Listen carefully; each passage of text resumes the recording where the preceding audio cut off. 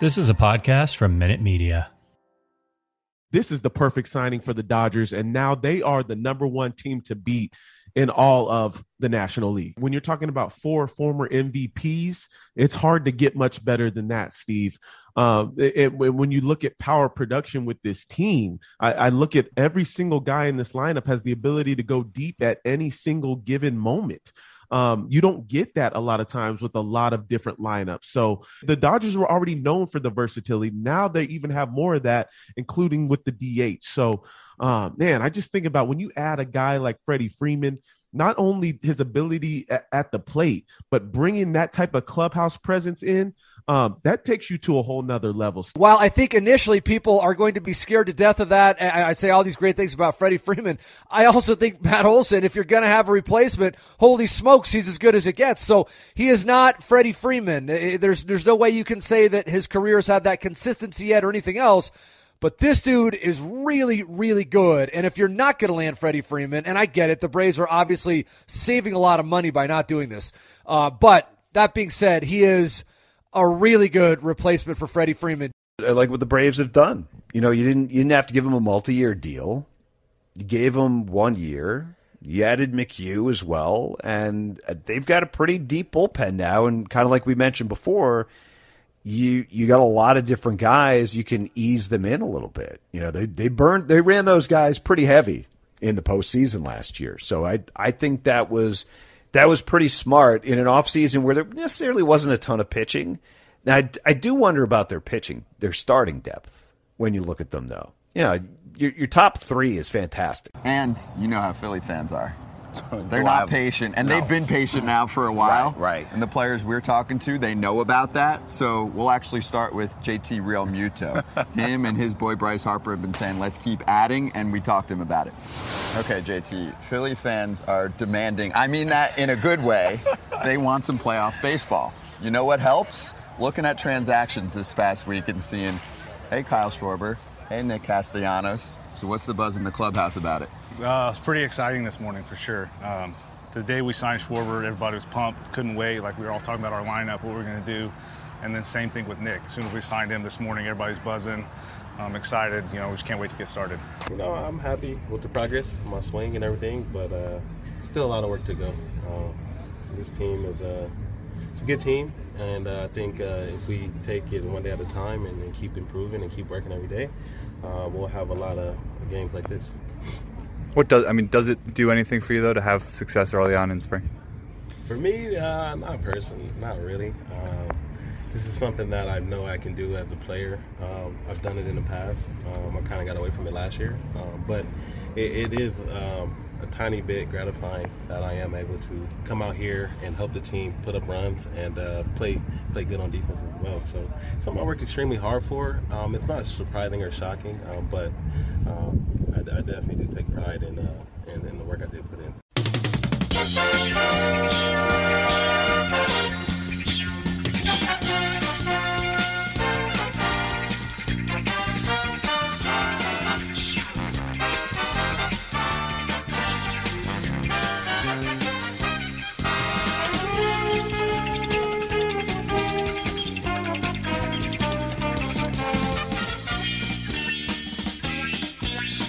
It's another edition of the Talking Mets podcast here on this Sunday, March the 20th, 2022. Of course, I'm your host, Mike Silva. You can check me out all the time at the TalkingMetsPodcast.com. Send me a tweet at Mike Silva Media, and you can show an Apple Podcast, Spotify, pretty much whatever podcasting service you desire. If you want to interact with me, Mike Silva at TalkingMetsPodcast.com. No G, Mike Silva at TalkingMetsPodcast.com. And I want to welcome in our good friends over at the Fan-Sided Podcasting Network and the good folks over at RisingApple.com. Welcome into another edition, a Grapefruit League. Yes, there are Grapefruit League games edition of the Talking Mets podcast. Better late than never. And to kick it off here, you heard a smorgasbord of reaction to basically the first week of spring training.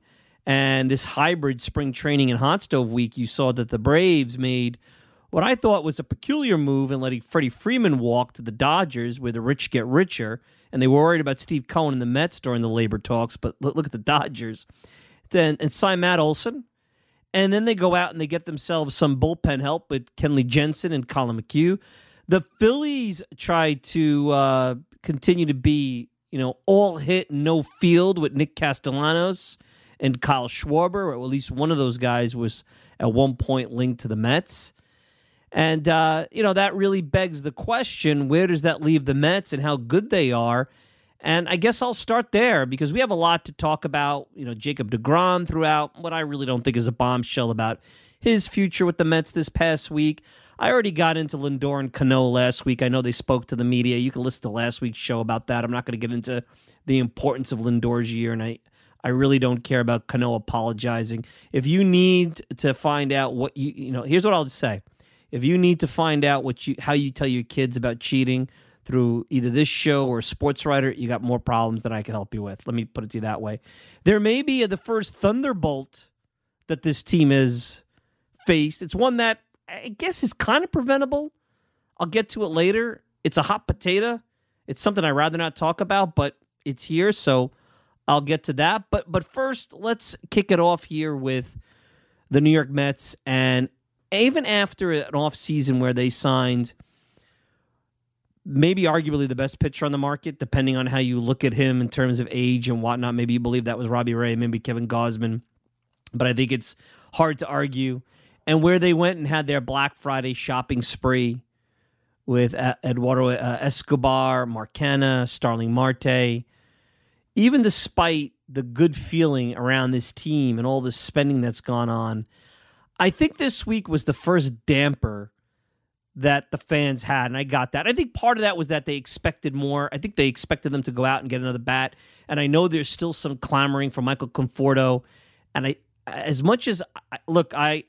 Andy Martino's been saying the Mets are going to be opportunistic. I still feel like they're kind of lingering in this whole thing, trying to see where that market goes and to see what kind of short-term pillow contract Conforto may get. With Scott Boras as his agent, usually every time we think Boras can't get a deal, he finds a deal somewhere and a better deal than you could imagine. The Mets 40-man roster is full. I mean, it's not even right on Mets.com. I think Travis Blankenhorn, who's now off of it in a minor league contract, is still on there. So if they're going to sign a Conforto, and obviously they could take someone off, they're going to need to make a move. I don't know what's going on there. And based on what Billy Epler said, that's not going to happen.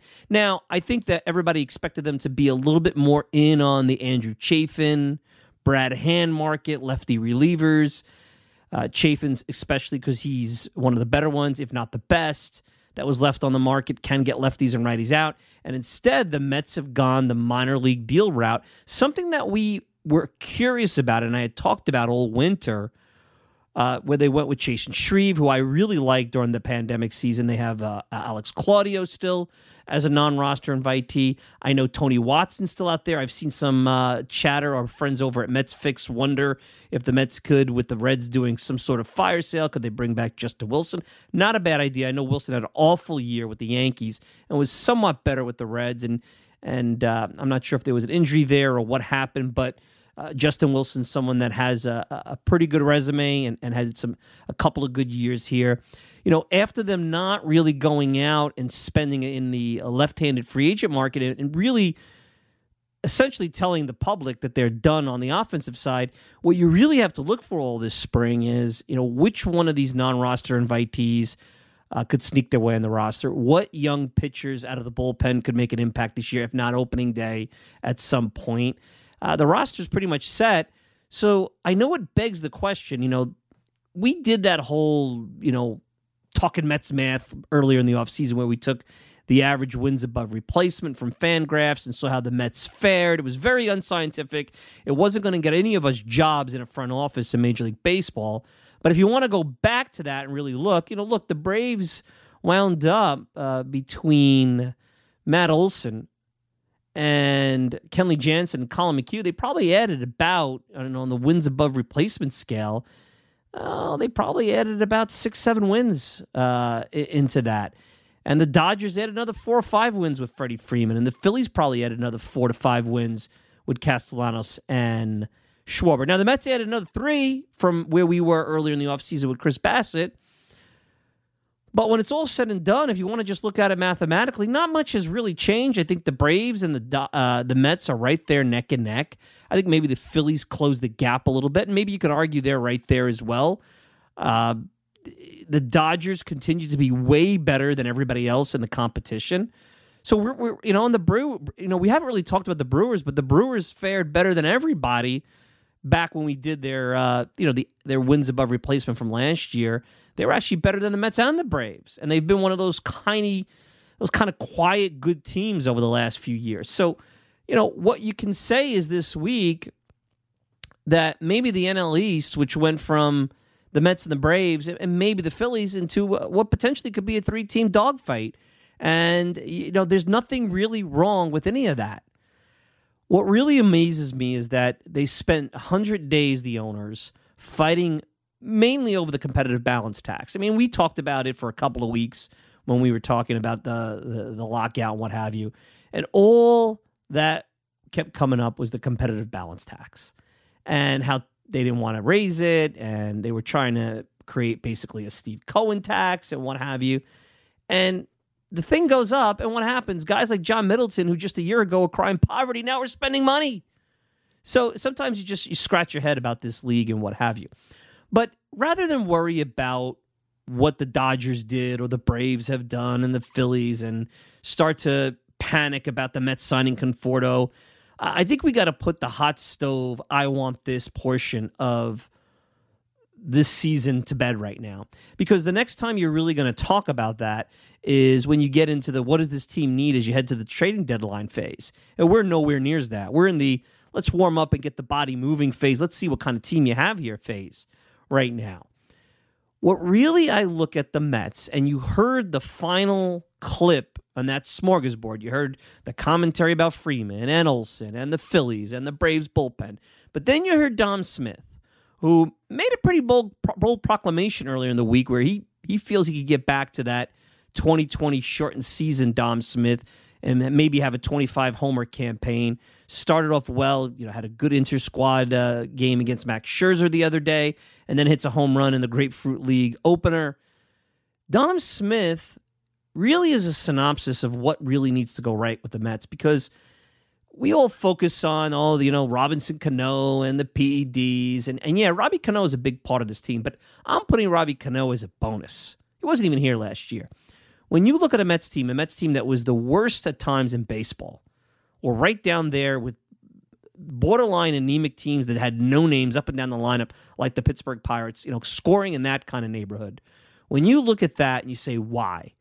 You could blame Lindor and his tough New York start, and maybe James McCann reverted back to pre-White Sox James McCann for the most part, and the injuries that allowed guys like Jonathan Villar and Kevin Pillar to get more time than necessary because guys like Brandon Nimmo didn't stay on the field, and we all know how badly Conforto struggled, and guys like Billy McKinney had to sub in. But when it really is all said and done, Jeff McNeil, Dom Smith, and J.D. Davis, who were all big parts in some way, shape, or form of the second half of 2019 renaissance that the team had and the pandemic-shortened team that averaged over 5 runs a game. Those three guys not performing last year and the need for those guys to return to what you expect them to be is critical to this team. Now, I am not going to go into this season and look at this team and say against these other opponents that the Mets are a team that's going to be led by offense, because I can't say that to be true. Because right now, I don't know exactly what I'm going to get out of everybody in that lineup. The newcomers, you're going to assume Marte and Canna and Escobar will play to norms, but look at the guys that we had already in there. What version of Lindor are you going to get? More the pre-2019 Lindor? The only one you really know what you're going to get, who's been fairly consistent since he came up as a rookie, is Pete Alonso.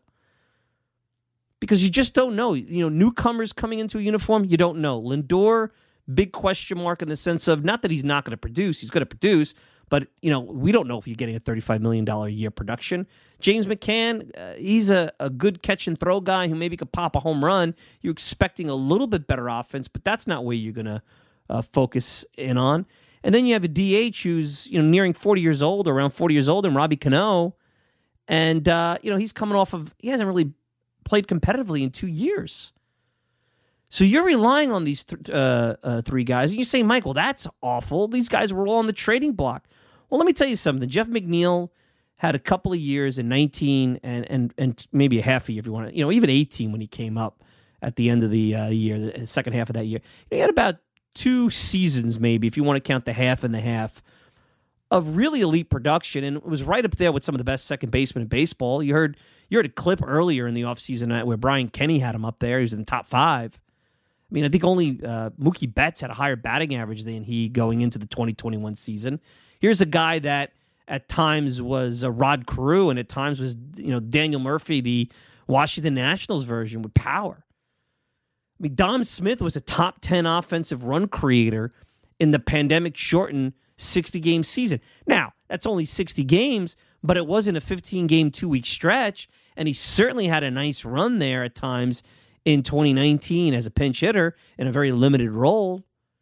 And by the way, don't forget the second half of 2019, J.D. Davis was a top 15 offensive player. He was a big reason, especially the way he crushed lefties. Guys like Patrick Corbin, big hit to beat the Indians off of Brad Hand, a future Met.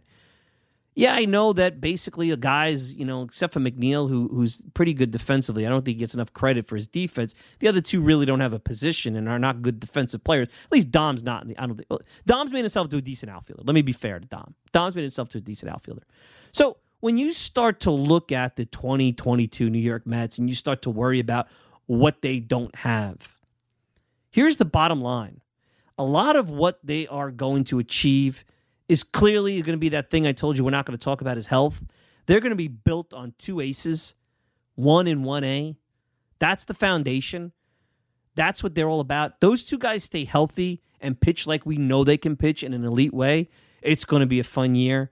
We know the bullpen's going to be shaky, but somehow I think that's not going to eventually undo them. That's fixable. Can they score enough runs, to me, is really going to be the decider whether they're a very elite team or a team that's being carried to kind of sneak into the playoffs in some capacity by 2 aces. Because once they get into the tournament, I mean, they were a dangerous tournament team last year with DeGrom in a short series. This year, with 2 of these guys, so you're in a 5-game set, you're going to face DeGrom, Scherzer 3 times. And maybe one of those times, one of those guys is going to come out of the bullpen if it's a 5-game set. That's a really tough series to win. Now, you stretch it out to 7 games, and you start to get into Bassett, and then, eventually you have to have a 4th starter, whether that be Taijuan Walker or Carlos Carrasco. I don't know about the back end of the rotation.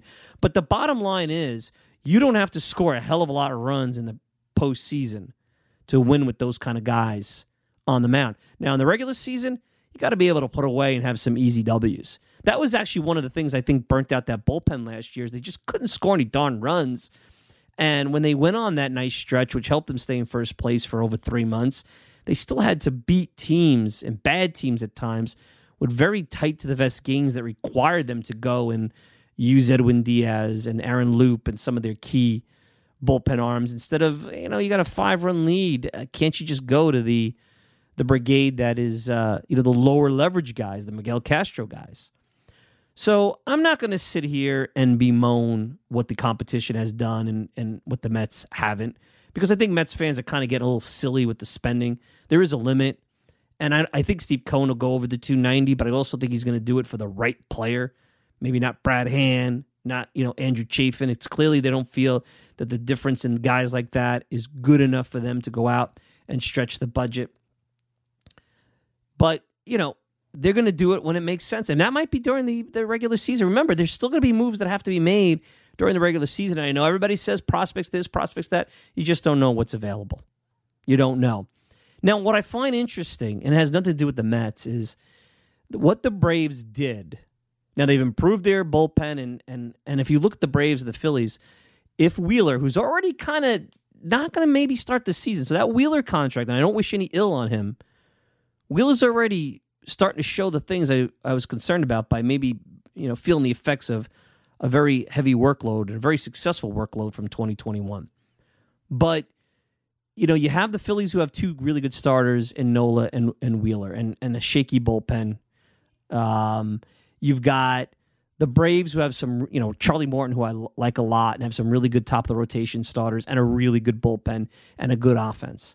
But I am shocked that when they sign a Matt Olson, who's really had one elite year in the realm of what Freddie Freeman has done pretty consistently for the last 5, 6, 7 years, when they don't even make an effort for Freeman and go after Olson and give up 4 top prospects for Olson, and let a iconic Brave walk with what it sounds like not much of an effort. Not our problem here on the Talking Mets podcast. But it goes to show you everything that's wrong with today's baseball, where it's almost fantasy baseball plug and play. Because let's face it, you start to look at the numbers and the age and all the analytics of it, you say to yourself, well, that makes tons of sense. They're getting a younger version of Freddie Freeman. They're plugging in a guy who's in his prime, who's ready to explode, which we don't know because he's really only had 1 year last year in Oakland, by the way, in front of nobody. Not that Atlanta's the toughest sports town, but you get my point. And you basically took an iconic player, one of the toughest outs, maybe the toughest out in the entire league. I mean, we've saw enough of Freddie Freeman over here on this show to know that if there's 2 outs and the base is loaded and it's a 1-run game, you're ahead, and your closer is on the mound, is Freddie Freeman the guy you want up there? Do you really want to face him? Because he's going to give you a good at-bat, he's going to be a tough out, and he's going to scare the you-know-what out of you while you're watching it.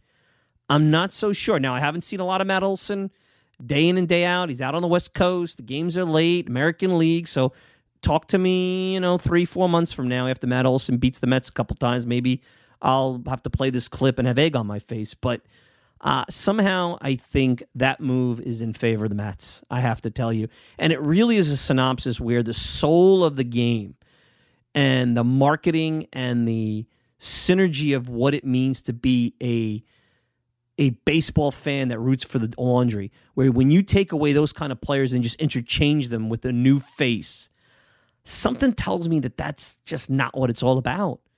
Something tells me, and look, maybe it doesn't matter, but if that was New York and that were the Mets or the Yankees, and this guy's coming in, replacing the kind of player Freddie Freeman was for the Braves, boy, you could imagine the pressure that he's under. He gets off to a 2.15 start. He has the kind of season that he's had where he was at one point a league average hitter, maybe slightly below. I wouldn't want to be Matt Olson in that situation. So I don't know how that's going to work out for the Mets, but I do know this. Out of all the teams in the National League East, the Braves are the most complete right now, at least on paper. And with the Dodgers, the rich get richer. I mean, if they complain about Steve Cohen, look at the Dodgers. And that's the class of the National League. That's the team that has become the modern-day Yankees. Now, maybe they don't have the 3 straight World Series in the 4 and 5 years. They only have 1, and they have the 1 in the shortened season. But the Dodgers, with their money and their system and their player development, have figured it out in a way that even I think the Yankees haven't over the course of the last 2 decades. Now, you could say, well, the Yankees in the late 90s won the championships. Yeah, they did. But it goes to show you, and it goes back to what Billy Epler said in his first introductory press conference, how, what is it, even the best of teams have like a 15 to 17% chance of winning the championship. But that's the class of the league. That's who the Mets are aspiring to be. That's why they're beefing up their analytics department. That's why they're trying their best to, continue to scout and draft the best players. And while they're doing it, they're trying to use whatever assets they have to build the big league roster and spend money in a big way to try to close that gap while they try to figure out how to be the Dodgers. That's the gold standard. And then they have the Braves. And guess what? It makes for good baseball. What did I say what I thought the Mets were back in January? We're in the midst of the lockout, and we did that Mets math show. Not Mets math, the advanced look at these teams with our really simple back of the paper bag math. So the Mets are in the mix with everybody else. I don't think they're a prohibitive favorite. I don't think they're far off. I think that they're in the muck. And when I say in the muck, I don't mean the muck with everybody in the middle of the league, but with the contending teams, I think they're right in there. And I think they're a playoff contender. Can I give them the NL East? I don't know if I'd pick them on paper. I don't know if I would pick them on paper. And I'm not sure that the Mets have to be the favorites, because I think after all that's gone on, I think it's good for this team to kind of go out there and maybe have a little chip on their shoulder with this new group, with this new manager, and prove to everybody that they're not all hype, and prove that yoke that we've talked about many, many, many times, that yoke of failure that always seems to encompass anybody who comes in here with even the best of intentions, that has evaporated. They could grab that yolk and break it into pieces. So we know what the big keys are here. There's a lot of keys to this Mets team. But those guys that had showed so much promise in 2019 and 2020 that made me so confident that they were going to average 5 runs a game going into last season, who all disappointed for a variety of reasons, whether it be the analytics getting in their head or injuries. Those guys are huge. And if those guys could hit like they have in the past in a big enough sample size where I don't think it's just a fluke, especially when you talk about McNeil, well, you know what? I'm not so worried about Robbie Cano coming back because I think Robbie Cano is going to hit anyway. But that Mets lineup becomes exponentially scarier than it was last year. And that didn't require a Kyle Schwarber signing. That didn't require bringing back Michael Conforto. That didn't require them getting in on Nick Castellanos. Just simply required those guys being healthy and being who we think that they were going into the 2021 season now a year later. So anyway, let's take a quick break. Jacob deGrom threw what some are going to say is a bombshell, but if you were paying attention all along over the last couple of years, you knew this was coming. And I think it's a good sign. I think it's a good thing that he's talking about opting out because it shows you how healthy he thinks he is. And if you didn't listen, he's a darn confident guy. We'll talk about that and more right after this. Jake, you threw as hard as ever last year. Are you confident you can throw consistently that hard and stay healthy throughout a season? Yeah, I think so. Jake, Steve Cohen said yesterday it seems like he wants to let the season play out with you. You have the opt-out and the contract. Does that sound like a good plan to you? Yeah, that's the plan. I won't take any more on this, but that's the business side of baseball. And as a player, you build in opt-outs, and that's the business side. But for me, I don't want that to be any distraction. Like I said, I'm excited about this team, and I've said it before, love being a Met. I think it would be really cool to be one for my entire career. But, the plan is to exercise that option and be in constant contact in the offseason with the Mets and Steve Cohen in the front office. And what did you think of the contract Scherzer got? And is that something? Yeah, it's exciting. Like I said, to see what ownership's doing and going and getting guys. This is going to be an exciting place to be. All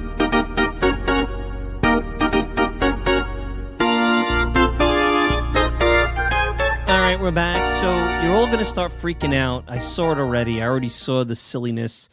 Now, I don't listen to WFAN, but I saw, the Yankees are gearing up for a run at DeGrom. How about the Yankees don't try to trade and free up money for the Minnesota Twins so the Twins could sign Carlos Correa? How about they don't do that and then they worry about signing DeGrom? But in all seriousness, I think the fact that DeGrom is opting out should not be a surprise. Once he changed agencies and left CAA for, I think it's the VC group where he's on. I think he announced that a year and a half ago. Maybe during the pandemic season. I can't remember. I think everybody knew he was going to gear in for that opt-out. And DeGrom's not a dumb guy. He saw the money being thrown around with someone like Max Scherzer, and he looked at his current contract, and if there's a club option and he winds up opting in and doesn't use his opt-out, and the Mets exercise their option in a couple of years, compared to Max Scherzer, who has 3 years and about $140 million, he's probably leaving $30-40 million on the table. And quite honestly, at the age of 35, 36, although players are still, elite, and if they could pitch into their late 30s, you've seen it happen. You see Justin Verlander doing it. They can still make money. I think from a standpoint of business, it makes all the sense in the world that he is going to opt out. Now, it scares a lot of Mets fans, I know, and obviously, look, I just ran quickly during the break, just averaged out his numbers since 2018 when he won his first Cy Young Award. He's got an ERA plus of 188. I mean, that's insane when you think about it. An ERA plus of 188. I can't find a period in... Now, here's a guy that a statue is going to be unveiled in front of the ballpark on April 15th. Jackie Robinson Day, the Mets are going to unveil Tom Seaver's statue in front of Citi Field. Long overdue. And he won 300 games and a championship. Couple things that, one, DeGrom may do, win the championship. The other, he will not. He will not win 300 games unless he pitches till he's 70, and that's not going to happen. And I'm not saying he's better than Seaver. I'm not trying to make that crazy statement.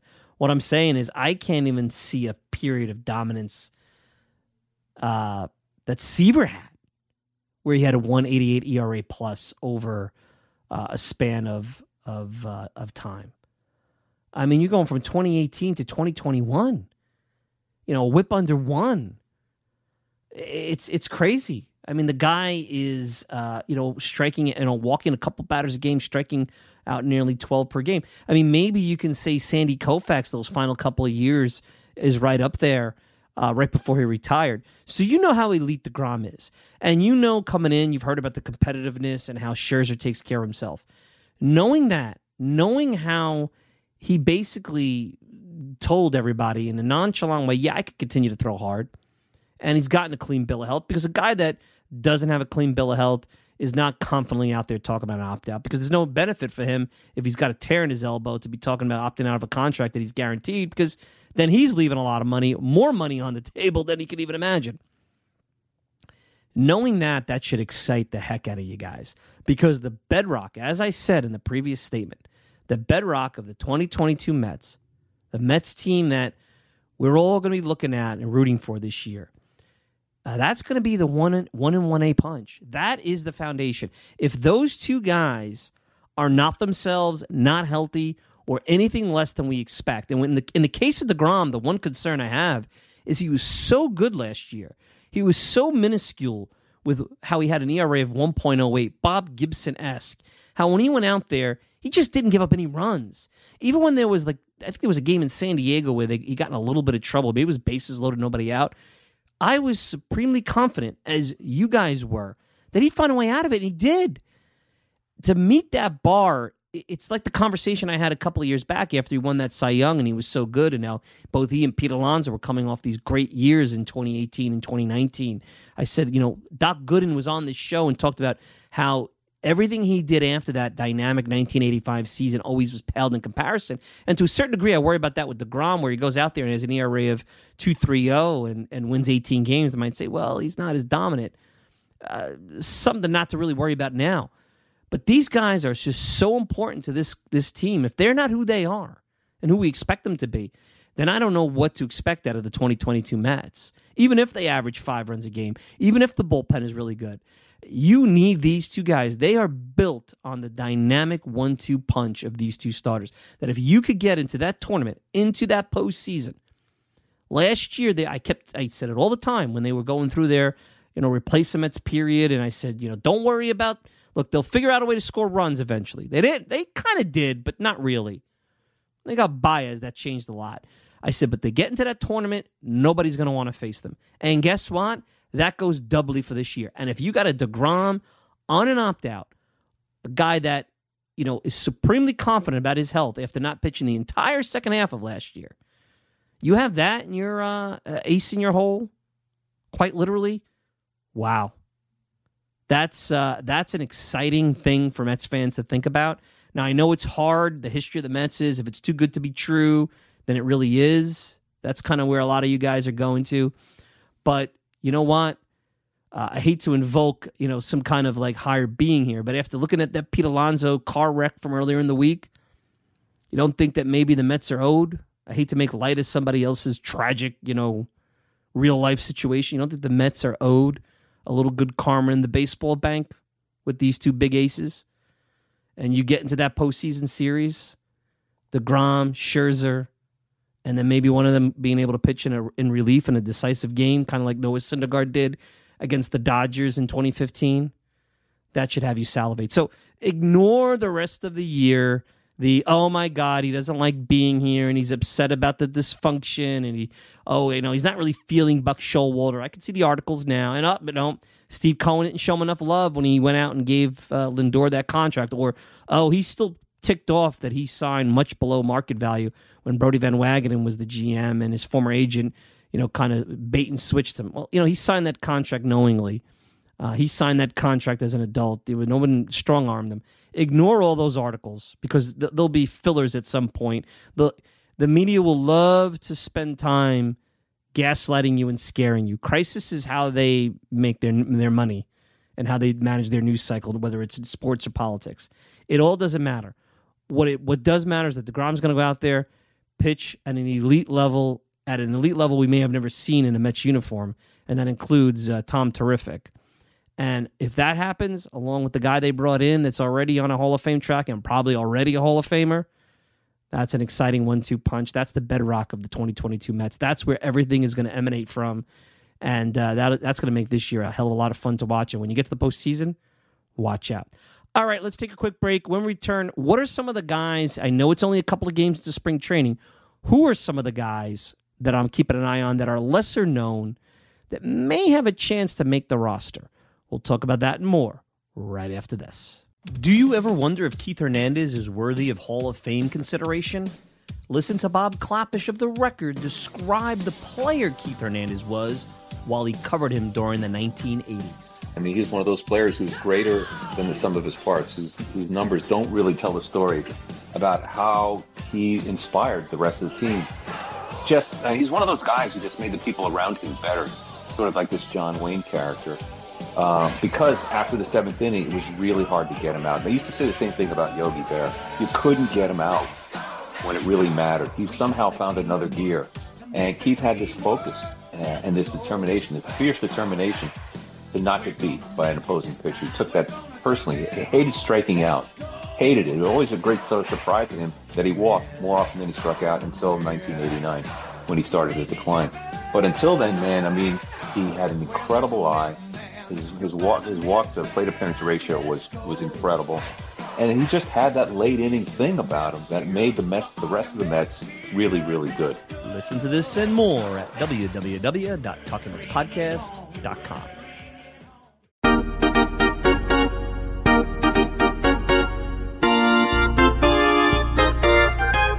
All right, we're back. So early spring training, only a couple of games in. Notice I haven't talked about any results, anything. I'm not going to get into spring training wins and losses. Forget about it. It's not going to happen. But I've already started to kind of build out the roster in my mind, and I think we'll have to develop this a little bit further. But by and large, I think short of an injury of any kind of magnitude or another roster move, which I didn't think it was coming on the offensive side, and Billy Epler pretty much said that much, the Mets' offensive side, and I think you had a 26-man roster. I'm assuming they're not going to expand the roster to 28, or we haven't heard anything like that. Things are fluid, of course. That the Mets' 13-man offensive side of the ball is set, and you can look at it. They got McCann and Thomas Nido at catcher. That's 2. Pete Alonso at first is 3. You got Robbie Cano 4, J.D. Davis 5, Eduardo Escobar 6, Luis Guillorme off the bench 7, Lindor at short is 8 on the roster, Jeff McNeil's 9, second base, Mark Canha is 10. Starling Marte is 11. I know he's got the oblique, but it sounds like he'll be ready for opening day.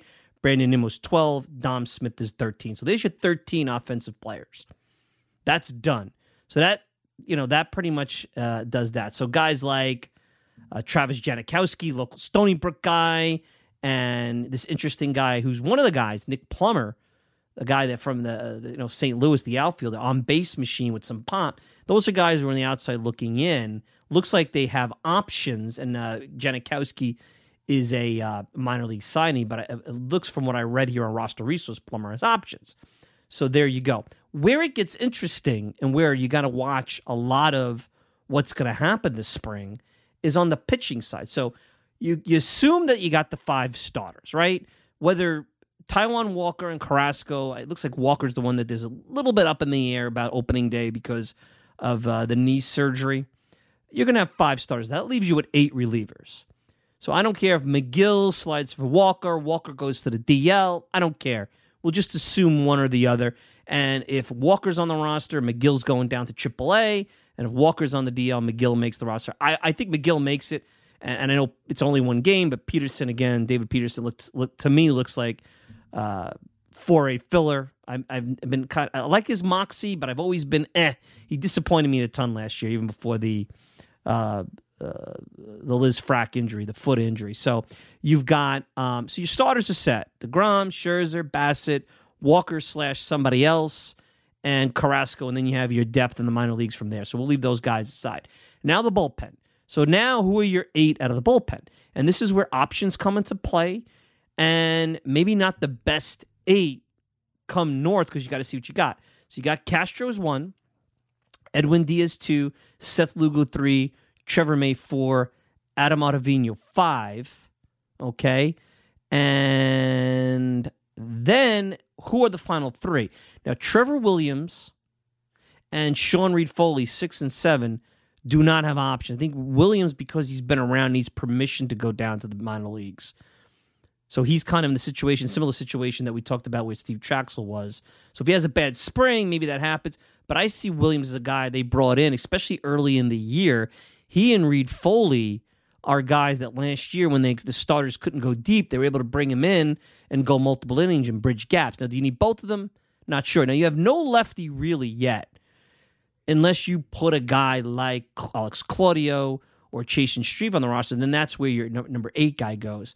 And that's where you probably are going to be at, because when I start to look at, and I'm going to bring it up here while we're on the air, the Yennsy Diaz of the world and the Jake Reeds, who I like Jake Reed a lot, and even Drew Smith, who still has options. You know, even if those guys pitch lights out, I think Drew Smith has got a lot of potential. It might behoove the Mets to start with some of these guys that do not have options and start the season to see what they got there, because A, you could lose them. Less likely to lose them at the last week of spring training, especially with the, shuffle that's going on with the shortened spring and everything that's going on. But certainly guys like Sean Reed-Foley, Jake Reed, Drew Smith, Trevor Williams, Jordan Yamamoto's already been sent down as well as the Pucky. They're going to be depth. Yennsy Diaz. These are all guys, and I know that there's some young pitchers that are, potentially going to be depth, like Jose Buto. They're not going to make the team. Eric Orzi, who's a reliever that pitched yesterday. I hope I'm saying his name right. Orzi, right? Eric Orzi. Is it Orzi? Eric Orzi Mets. I'm going to tell you, because you guys are all going to get on my case if I don't. See, they don't even tell me. Eric Orzi. I think it's Orzi. Is it Orzi? I don't know. You guys can let me know. Mike Silva at TalkingMetsPodcast.com. No G. Let me know if I said it right. So I'm looking at those guys. It's a lot of interesting positional battles. But on the offensive side, obviously you have Khalil Lee, who we saw a little bit last year, and who was a top prospect with Kansas City, who the Mets dealt for last year. But Nick Plummer is someone interesting. Now, Nick Plummer was a guy they signed in the offseason, a minor league guy. They put him on the 40-man roster. He's a guy that's an on-base machine in 5 minor league seasons. He's only 24 years old. Is a .364 on-base percentage. In 2021, through a couple of levels, he had an on-base percentage well over 400. Guy strikes out a bit, but walks a lot, has a little bit of pop, some speed, can play, and let's see, is he playing center field? Looks like he could play all 3 outfield positions. Hit a home run yesterday. So there's a guy on the offensive side that I'm looking for. Now, I don't see how there's a place for him, but I'm definitely going to be watching him, because if you look at it, who's going to be the first one to get called up, especially if you have, Nemo's got an injury history. Now, Marte with the oblique. Who knows what happens with JD or Cano, with the DH position, and if those guys are hurt or need some time. He might be one of the first guys called up. So Khalil Lee, guys like that. Now, you think Lee might have a bit of an advantage as a top prospect, but we'll see. I even go to the non-roster section of Mets.com. They don't even have really updated. Got to tell you. Things are so screwed up. But I see it here. Anthony DiComo tweeted it out. I don't see anybody else really on that non-roster invitee. I mean, I'm really not going to pay attention to Matt Reynolds. Of course, Jake Magnum, one of the Mets prospects, is not on the 40-man. You got to really go with guys who have a realistic shot at the 40-man. And the thing is, a Chasen Shreve or even Alex Claudio, I mean, they're going to have to be put on the 40-man roster. So, yeah, you could put Joey Lucchesi on the 60-day DL, and that'll probably open one up, and I think that's where it'll go. But I don't know. There's not as much room. I mean, you'd have to see where that all goes. I think they already removed Antonio Santos off of it. That's who they picked up from Colorado. I got to tell you, they have not updated their 40-man very well on Mets.com. So it's possible the Mets have more than one spot on the roster, but right now it's pretty tight. And I'm continuing to look and see where if anything goes on. It's one of those spring training shows where you still have to continue to see, did the Mets make a signing? Did anybody make a signing? That kind of thing. So anyway, those are the guys that I'll be looking at. I'm probably going to reach out to some of our friends that cover the team that are down in Port St. Lucie. Maybe they could give us a take on sleepers. But those are some of my sleepers right now. And I think, and I'm just warning everybody, I think that you're going to see some guys go north, even if they don't have as good of a spring, because let's face it, options matter. And if you have options, use it. And you don't want to just throw away pitching depth, especially on a team that has, on the back end of the rotation, already one guy that's iffy. You don't want to see a Sean Reed-Foley or Trevor Williams, somebody like that, get sent down, not make it through waivers, and then they wind up on another team, and you're looking for a similar type of guy. And either you have to trade for him, or you got to go out and get some kind of filler that quite simply doesn't, a Robert Stock type that quite simply doesn't cut the mustard. All right, let's take a quick break. When I come back, we'll wrap up. But there's one other thing when I wrap up that's in play, and it's a major thunderbolt. I want to clear up some of the, I think, confusion about what is and isn't true, and I'll give you as fair of a take on it as possible, because I know that you guys have been waiting for this one, and this goes into the whole Jared Porter off the field, things that I really rather not talk about. You're listening to the Talking Mets podcast. We'll be back with more right after this. The Talking Mets podcast is available on many outlets, but the most popular is Apple Podcast. Hi, I'm Mike Silva, the host of the Talking Mets podcast, and I encourage you to leave a review about the program on Apple. Just rate it 1 to 5 stars, hopefully a 5 because why wouldn't you? And then if you have time, leave a review. It helps the podcast continue to grow and encourages others to take a listen. You can also email me at MikeSilva@TalkingMetsPodcast.com, no G, TalkingMetsPodcast.com. Hope to hear from you soon, and enjoy the rest of the show. All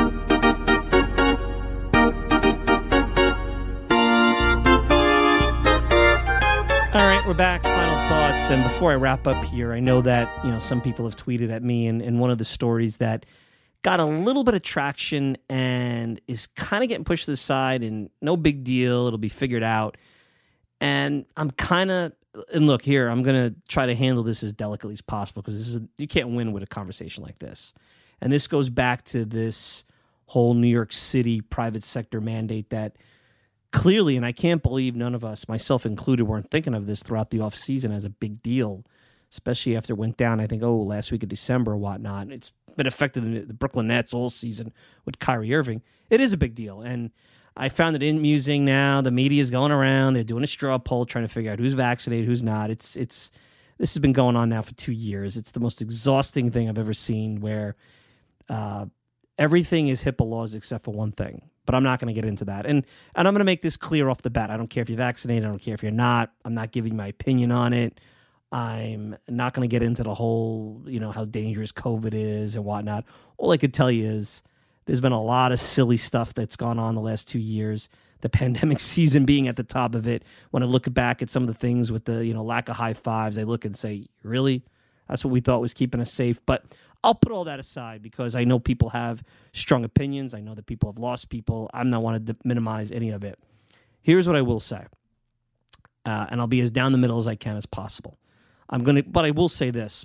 I don't understand how you can keep that in place. I don't understand how it's legal. I know there's lawsuits out of the Toro College has a lawsuit. I think there's a real estate agency that has a lawsuit. I mean, the federal mandate got struck down through the Supreme Court, and they went through that process in 2-3 months. This seems to have stagnated since early January, so I don't know where it is in the court of law. Having or hearing that a Randy Levine, who used to work in City Hall in the Giuliani administration, working on it, I guess, is some promise. If you're looking at it from a standpoint of it getting rescinded for the Mets and the Yankees, the Major League Baseball Players Association has a collective bargaining agreement, which probably doesn't supersede city law. It's not even a law, it's a mandate. Let me be clear. I shouldn't call it a law. That's my fault. It's a mandate. Mandates are not laws, and I'm not sure how illegal they are. I think that sometimes this one particularly is not touched because of the political nature of it. What I do know is this: for the Mets or Mets players to say, we'll see, a lot could happen in 3 weeks. Either they know something or they're not taking it seriously enough, because here's what I do know. Doesn't matter if you're outdoor, indoor. It's about a business. It could be an office is the same as Citi Field, is the same as the Barclays Center, is the same as Madison Square Garden, is the same as a job site. If you are a New York City company and your employees, in this case, Mets players, are employed by you. They have to be vaccinated to be in your office. Okay, your office is in the city of New York, so that means anything in the city of New York and those 5 boroughs, they have to be vaccinated. Now, you want to go down and play in Orlando, you want to go play up in Buffalo, you want to play in Oklahoma City, it doesn't matter. That's why Kyrie Irving could play all.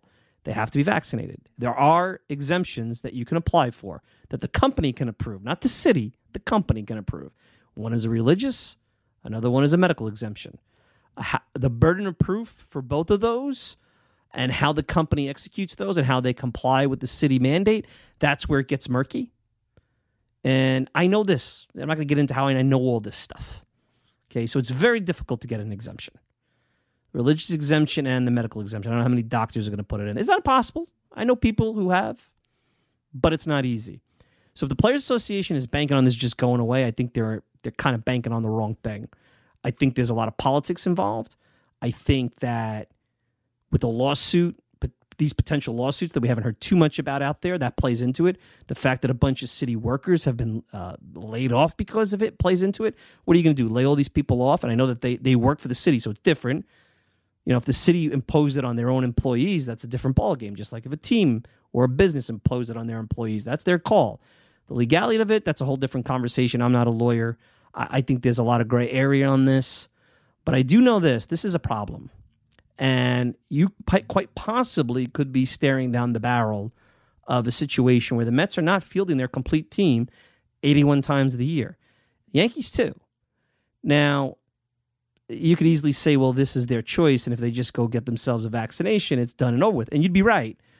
I think that there's a lot more at play here, and I think this is going to be a fascinating thing that's going to really crop up as we get closer to opening day, because I do not think it'll be rescinded by opening day. I think there is going to be players on both the Mets and the Yankees that are not going to be eligible to play at home. I think it's going to become a thing. I think these guys are going to become a target of the media. I think it's going to be bigger names than you think.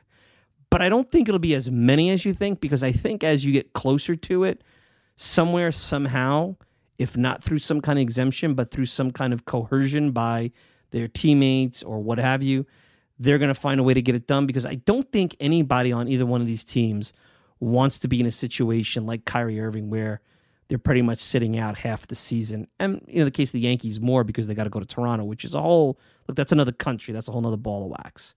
You know, part of me would love to see the Mets pick up and go play in Buffalo and say, screw you guys, because I think this is so silly. I mean, there's really nothing medically or scientific about it anymore after everything else goes into it. It's just a way to force people to get something. It's big pharma lobbying. Let's call it what it is. That's really what they're doing at this point. There's no safety factor here anymore.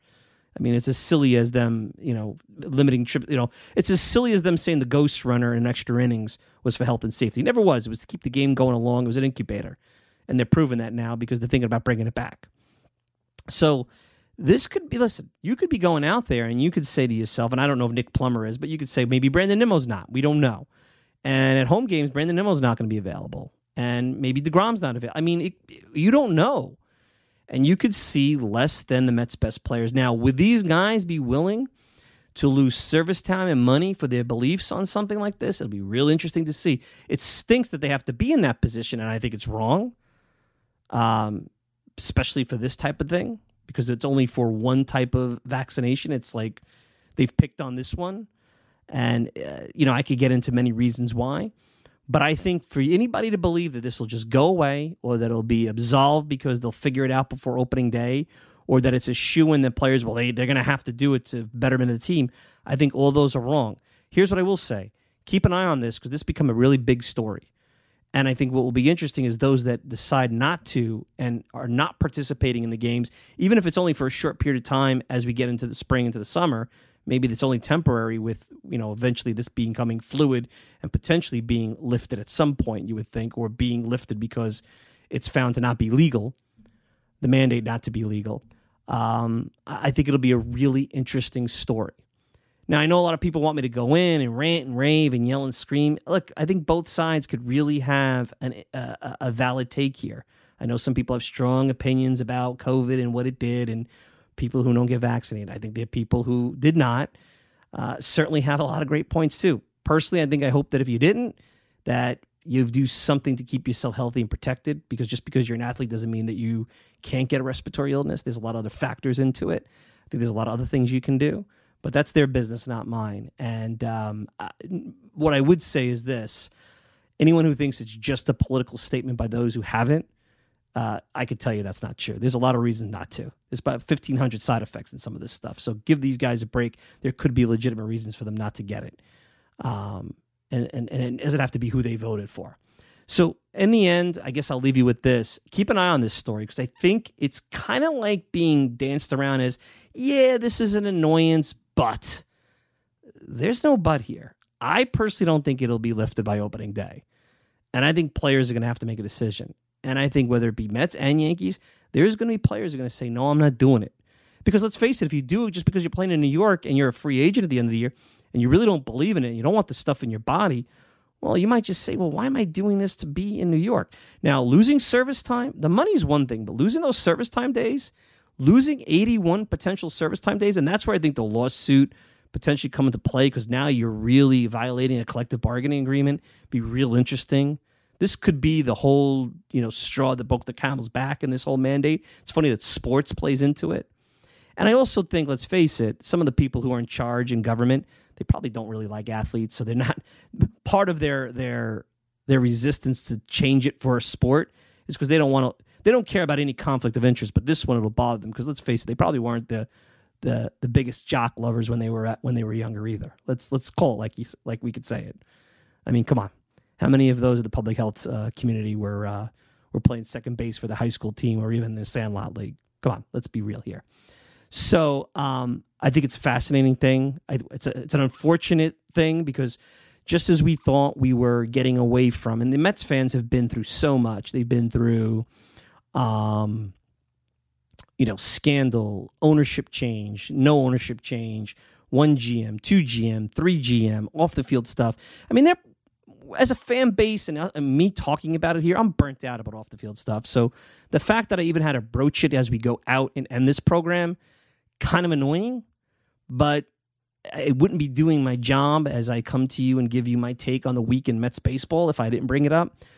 And I think that's to be determined. I really do. And I think this is going to be a problem. And I think you're going to see somebody, and I don't think it's an insignificant player, be fallen to it.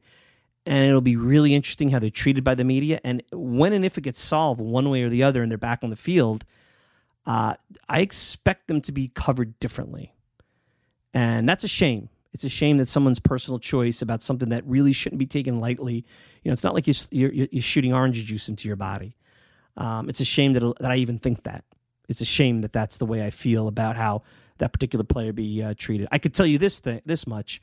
Whether they do it or they don't, they'll be treated the same on this program. They won't be judged on this program, because we don't judge people based on those things. And, we're just here to talk baseball and to give it like it is. And I give you as balanced and as honest down the middle.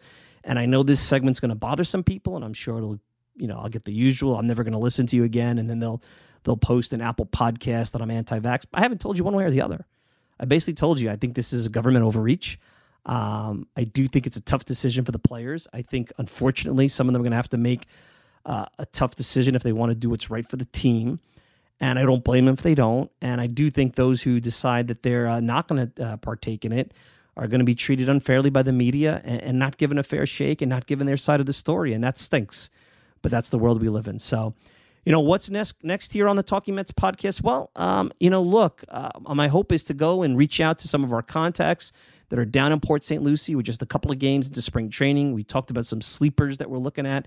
The roster is pretty much set unless they're going to go out and make a big move for another bat like a Conforto, or maybe bring in another lefty reliever. But I think any reliever or any bullpen arm they look at, or even a starter, is going to be on a minor league deal. And we already saw what a couple of guys like a Chase and Shreve, who potentially, I think, in a normal offseason might have got a big league deal somewhere.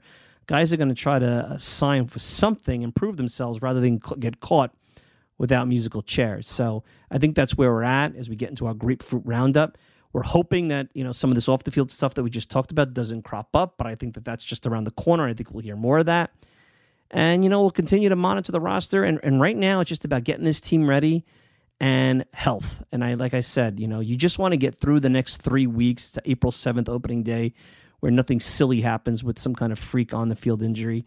And I think, we're going to see a really dynamic, interesting race in the National League East.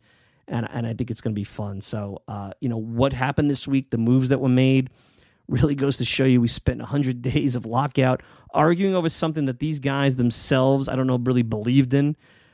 Because you argue over a competitive balance tax not going up, and then you wind up spending to the new one automatically, including a team that had one of the owners that at least last year was complaining about crying poverty. So you can't make it up. Baseball and the hypocrisy never ceases to amaze you. All right, I want to thank everybody for tuning in to another edition of the Talking Mets podcast. You can check me all the time at thetalkingmetspodcast.com. Send me a tweet at Mike Silva Media. And you can get the show on Apple Podcasts, Spotify, pretty much whatever podcasting service you desire. If you want to interact with me, Mike Silva at talkingmetspodcast.com. No G. Mike Silva at talkingmetspodcast.com. I'm your host, Mike Silva. I want to thank the good folks over at the Fan-Sided Podcasting Network, as well as the good folks over at risingapple.com. Hope you have a great rest of the week. We'll be back with another broadcast pretty soon. Till then, take care, everybody.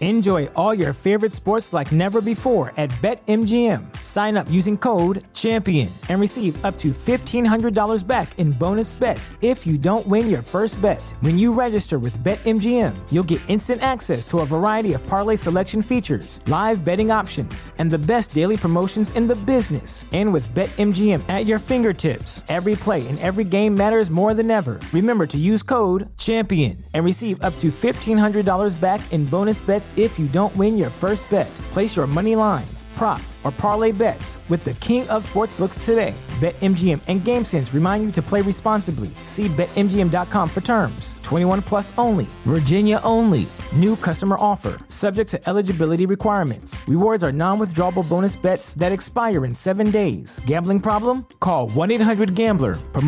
Promotional offer not available in Washington, D.C.